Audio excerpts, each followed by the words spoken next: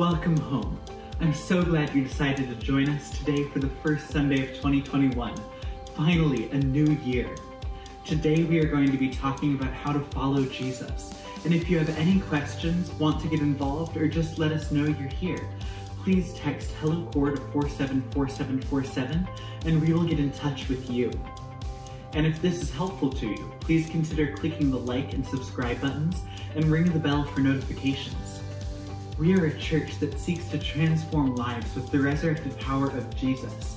And there are a lot of great things happening, but we'll come back to them at the end. Right now, let's gather together for a time of praise and worship.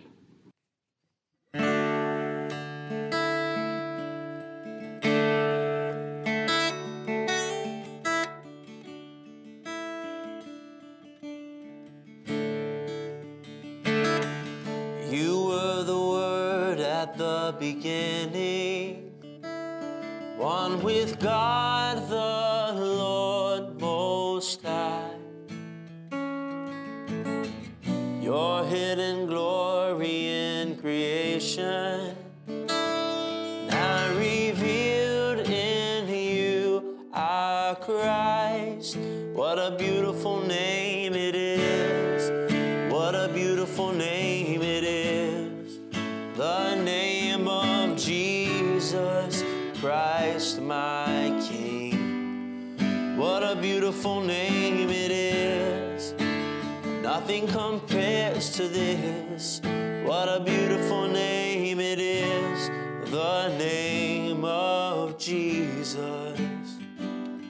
You didn't want heaven without us.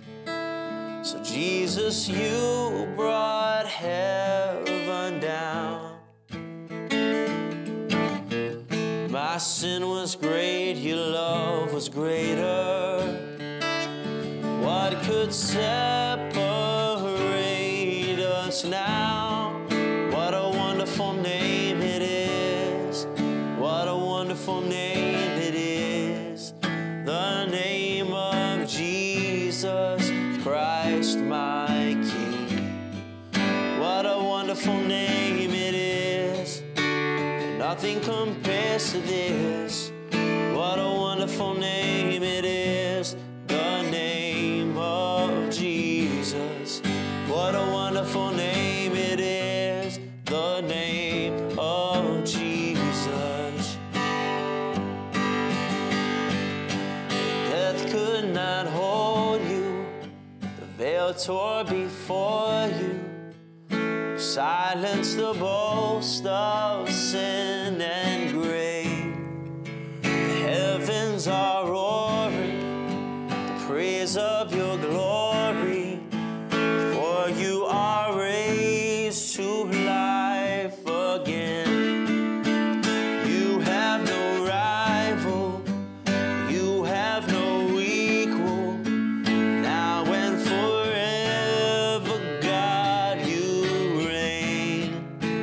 Yours is the kingdom. Yours is the glory. Yours is the name above all names.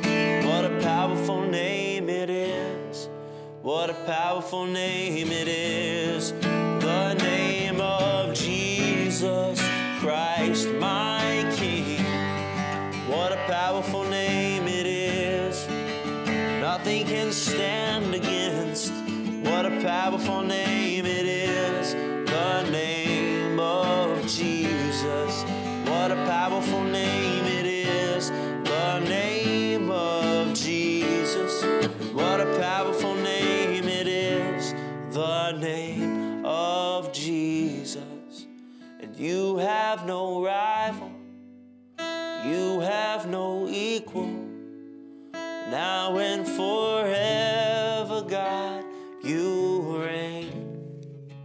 Yours is the kingdom. Yours is the glory.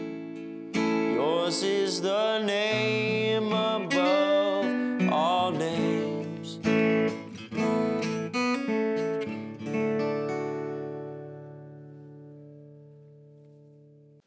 Merry Christmas.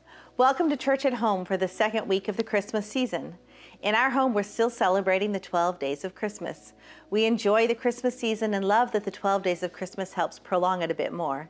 I hope you're still finding joy in this season as a brief respite from the craziness of the world. My hope is that this next 30 minutes will provide you a small bit of that hope and peace. Prepare your heart to receive it. Set down the things that beep, chirp, or buzz at you. Take a deep breath and release the stress and craziness you've been holding in. Gather friends or family around you or connect with someone over the phone and watch with them. Let the words, music, and prayers encourage and strengthen your soul as we have church at home together. We begin with the words Jesus said, "Love the Lord your God with all your heart, with all your soul, and with all your mind." This is the greatest and the most important commandment.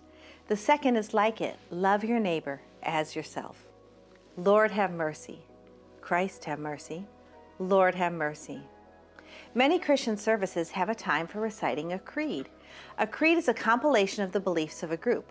As Christians, one of our creeds is called the Apostles' Creed. Please join me in saying this statement of belief. I believe in God, the Father Almighty, creator of heaven and earth. I believe in Jesus Christ, his only Son, our Lord. He was conceived by the Holy Spirit and born of the Virgin Mary. He suffered under Pontius Pilate, was crucified, died, and was buried. He descended to the dead. On the third day he rose again, he ascended into heaven, and is seated at the right hand of the Father. He will come again to judge the living and the dead. I believe in the Holy Spirit, the Holy Catholic Church, the communion of saints, the forgiveness of sins, the resurrection of the body, and the life everlasting. Amen. Again, thank you for joining us, especially if this is your first time. Shoot us a text to 474747 with the word Hello Core to let us know you're here. And when you do that, a form will come to you with a place for you to ask questions. If there are any words you don't understand, any questions about the ideas you hear, please write them and send to us. We would love to find time to talk more deeply about what you hear. Today, Pastor Greg will be talking about the Magi and King Herod's battle with fear. Listen in with me. The Gospel of Matthew records something that's very interesting. In chapter 2, verse 3, it says this, "When Herod the king heard this, he was troubled, and all Jerusalem with him." What would cause a king to be afraid? For that matter, what would cause you and I to be afraid?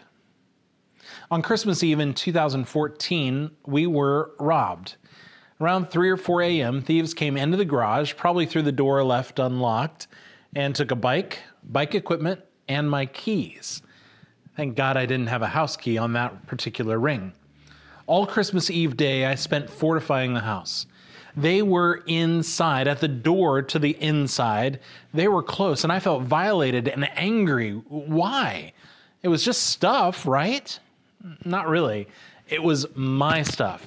My house, my kingdom, my family. Fear is not a bad or a good thing, but it is a good diagnostic. In fact, it's a great diagnostic. It's an emotional reaction detector that uncovers what's important in our lives. Number one, my family. Thieves breached the wall. They were close. And number two, my stuff. What are you afraid of? This second Sunday of Christmas celebrates the coming of King Jesus, which means joy to some and fear to others. In Matthew's account of the gospel, the good news, we see a different response to Jesus than the angels and the shepherds and Mary and Joseph have. We see fear. Fear reveals what's important to us.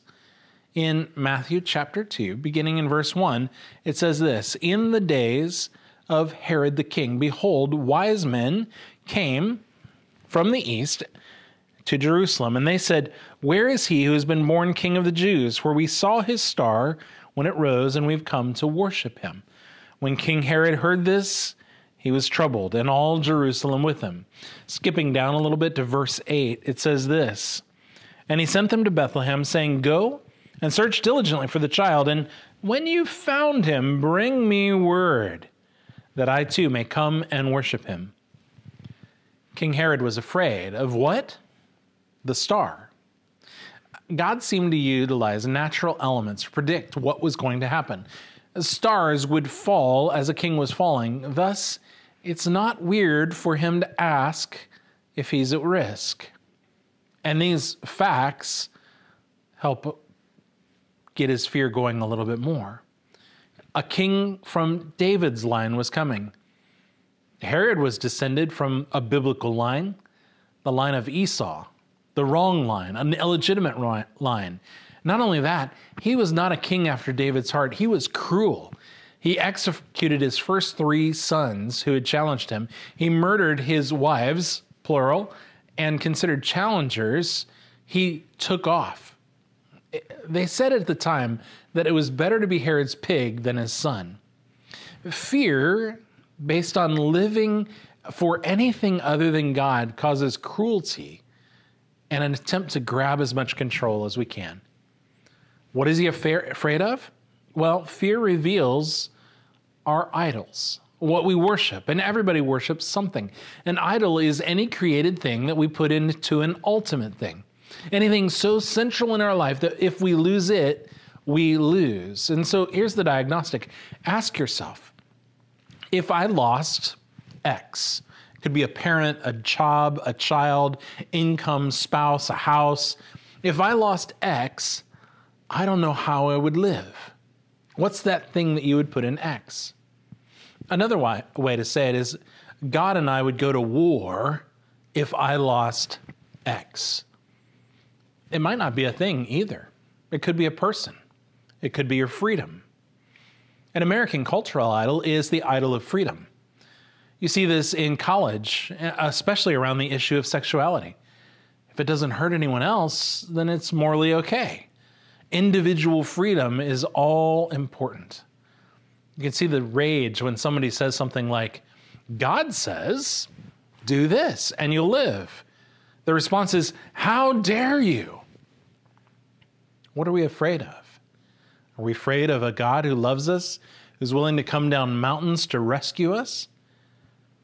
Oswald Chambers said, the remarkable thing about fearing God is that when you fear God, you fear nothing else. Whereas if you do not fear God, you fear everything else. Herod and the people with him were insiders, yet they were disturbed. They didn't fear God, and thus they had no eagerness for what God might do. Fear can sometimes be rage. Sometimes, though, it can be cold dismissal. Fear manifests in different ways, but it shows what we run to. Verse 4 in Matthew chapter 2 says, and assembling all the chief priests and scribes of the people, Herod inquired of them where the Christ was to be born. And they told him, in Bethlehem of Judea, for it is written, and you, O Bethlehem, in the land of Judah, are by no means least among the rulers of Judah, for from you shall come a ruler of the people, who will be my shepherd, Israel. Now, this was a quote from a prophet in the Old Testament. One of the key things you need to understand is that religious people know all the right answers, but they're comfortable, they're smug. Now, does the text say they had to go and study to find Herod's answer? No, it doesn't, because they knew immediately, but they didn't care. Just like Herod, they too are afraid, but they're just cold and dismissive. Of what? They're dismissive of having to bow the knee to the king. Got a quick quiz for you. What is the most offensive verse in the Bible? In all of this text, what is the most offensive verse? Well, it's actually the very first verse. In the whole Bible, all the way back here in Genesis, it says there in the beginning, on the first line of the Bible, in the beginning, God. You see, it's easy to know all the answers from verse 2 all the way to the end of the book. But if you never have a relationship with God, you never understand what it's all about. It's all about God, His kingdom, and His ways, and about us following Him. C.S. Lewis speaks about this notion of a God who's not just in our minds, but personal and real, which is not what many religious people want at all. You see, many people like the idea of God, but if He truly steps off the pages of the book into our lives, well, then He might just make demands of us.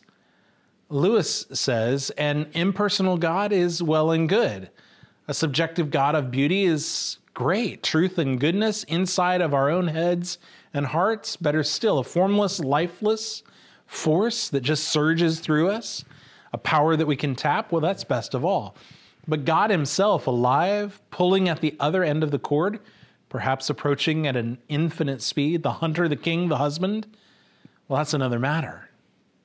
There comes a point, a moment, when people who've been dabbling with religion suddenly draw back. Suppose we actually found him, Lewis goes on to say.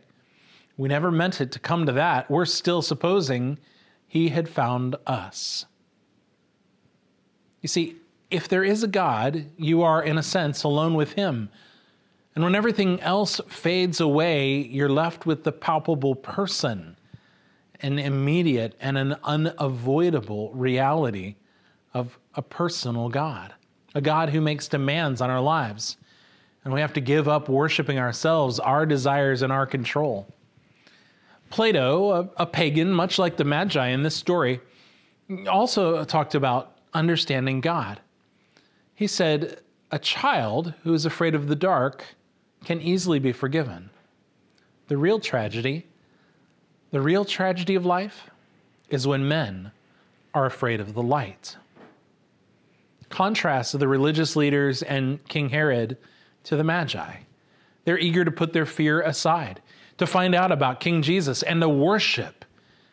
Illegitimate kings are afraid, but these pagans are willing to trust in what the creator of the universe is doing. They don't know God. They're basically horoscope writers. The gospel hadn't come to their land. They didn't have the scriptures in the same way that the Jews did, yet they're willing to trust. When they see in the sky a star, that God must be up to something. Where did they come from? Well, we're not sure, but probably Babylon. But we know this. Wherever they came from, there's a universal principle at work. Romans chapter 1 says it this way. It says in verse 20 of Romans 1, "For since the creation of the world, God's invisible qualities, his eternal power and divine nature have been clearly seen, being understood from what has been made, so that men are without excuse." God's invisible qualities have been seen throughout the world. We see God's handiwork in beauty and in all of the wonderful things that we experience. And you see, God will expand a pagan or anyone's knowledge if they're willing to just see. And if they're not just willing, but they're eager, well, he'll put them on a journey that brings them, with nothing else but a star to guide, to God himself. These astrologer pagans wanted to know, what is God up to? And it was these outsiders who feared God more than any of the insiders at all. God's invisible qualities were seen, and so they wanted to get on board. They trusted God, and when they saw God working, they pressed in to see more. General George Patton once talked about courage. He said, "Courage is fear that has said its prayers." That's what these pagans are understanding. They are afraid of God because they don't know him yet, but they're willing to pray and willing to follow. Everyone could see the star in the sky, yet the people in Jerusalem, they're afraid, a palpable fear. But do they hold back? No. These pagan astrologers just keep following, and then they go to see the king. And when they saw the star, the scriptures said that they rejoiced. And in verse 11, it says this, "And going into the house, they saw the child with his mother Mary, and they fell down and worshiped him. Then opening their treasures, they'd offered him gifts, gold and frankincense and myrrh." They were confident in God and willing to follow wherever he led. And where he led them to was overjoyed worship, bowing down, a position of honor, giving gifts, not because God needed any of these gifts. He was God. He created gold in the first place. But because they wanted to honor him, to show that their stuff was less important than him. Verse 12 has this interesting thing. It goes on and says, "And being warned in a dream not to return to Herod, they departed their country by another way." That's the end of the story. It's an interesting story, isn't it? Pagan outsiders follow. Insiders are afraid. either angry or callous and cold. How do you apply this in real life? The first and best way is to apply it with friends in a core group Bible study. But before getting together friends, maybe ask these questions. What would it mean for you to turn from whatever you're afraid of and bow to a different king? You see, the good news is that we can trust our King, King Jesus, to win the day for us. Another question might be this: what is motivating you each and every day? What's the gold, frankincense, and myrrh in your life? And have you offered it to King Jesus? You know, we're called to ask ourselves these questions, these diagnostic questions. But we're also called to go to other people's. We're called to be ambassadors, much like these pagan kings probably were back to their countries. And so I want to ask you another question. Who do you know that's struggling with fear? And how could you comfort them with the knowledge of a better king? So, what are you afraid of? Which way will you go? Will you go to worship Jesus? Or like Herod, would you seek to eliminate Jesus? The good story end is these magi didn't return to Herod. They trusted the king of the universe, to lead them another way. Let us pray. Lord, give us the courage to seek after you with everything we have, to take the long journey that you may have for us so that we can find you. And having found you, help us to ask questions about where our allegiance is, and then to follow a different way. In your holy name we pray. Amen. Thank you, Greg, for sharing that story with us. If this has touched your heart and you have questions about this God, please use the feedback form to reach out and we will contact you further. As Christians, we have a God who hears and forgives. We like to take time in our service to examine our hearts and confess to Him. I wonder, are there times when your heart has been restless this week? Times when you haven't gone to God, but to other people, things, or substances to meet your needs? Times you've fallen into fear and become paralyzed and unable to do the things you need to do. Take a few moments to reflect on this week and confess those things to God.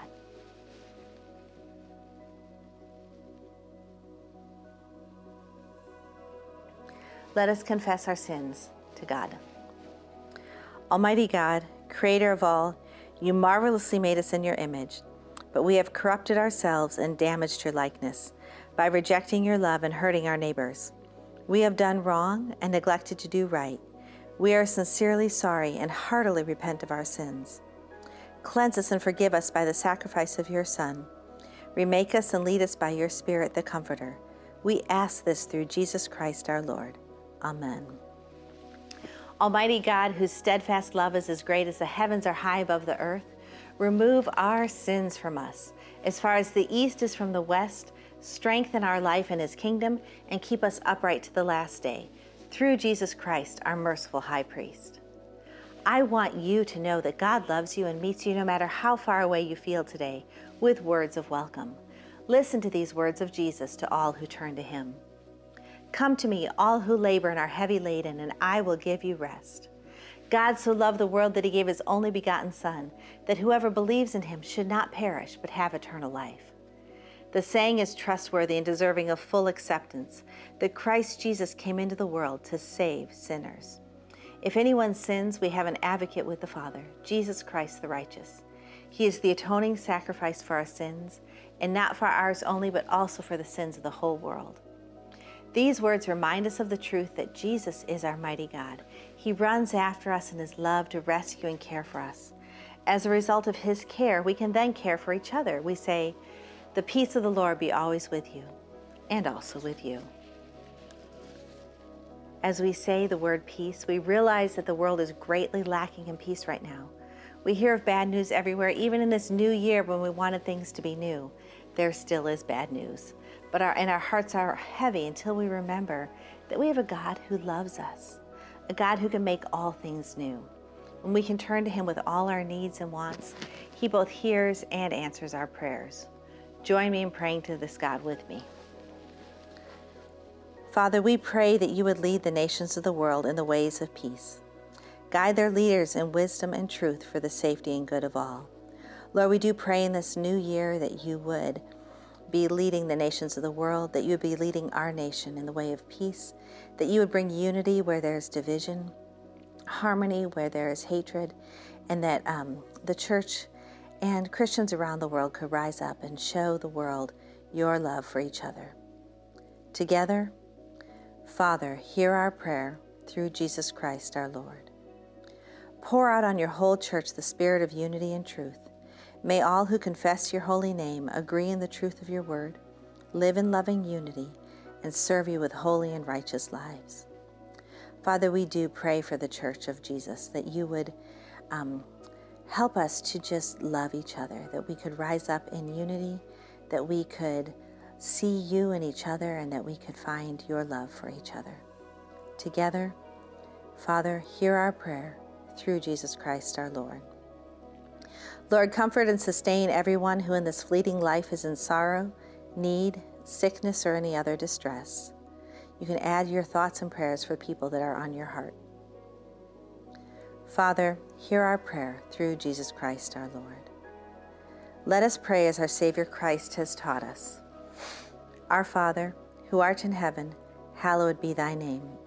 Thy kingdom come, thy will be done, on earth as it is in heaven. Give us this day our daily bread, and forgive us our trespasses, as we forgive those who trespass against us. And lead us not into temptation, but deliver us from evil. For thine is the kingdom, and the power, and the glory, forever and ever. Amen. May the Holy Trinity make us strong in faith and love, defend us on every side, and guide us in truth and peace. And the blessing of God Almighty, the Father, the Son, and the Holy Spirit, be among us and remain with us always. Amen. Have a blessed Christmas week, being fearless like the Magi.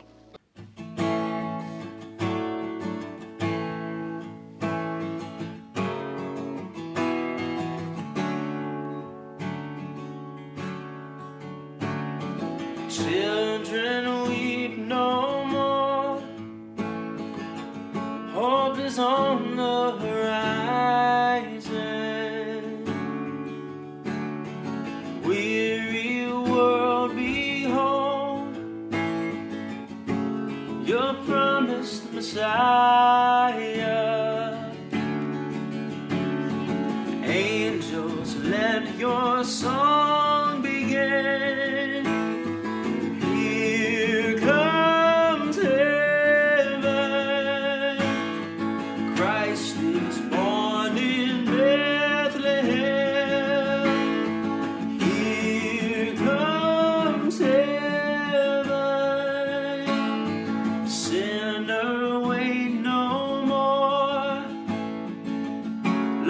Broken silence. Come, let us adore. The Savior is with us. Angels, let your song begin. Here comes heaven. Christ is born in Bethlehem. Here comes heaven. Here comes heaven. Now behold his glory, glory in the highest. All the earth rejoice, for Christ is born. Now behold his glory, glory in the highest. All the earth rejoice, for Christ is born. Over all who mourn breaks the dawn of the salvation. Darkness reigns no more, for Jesus is greater.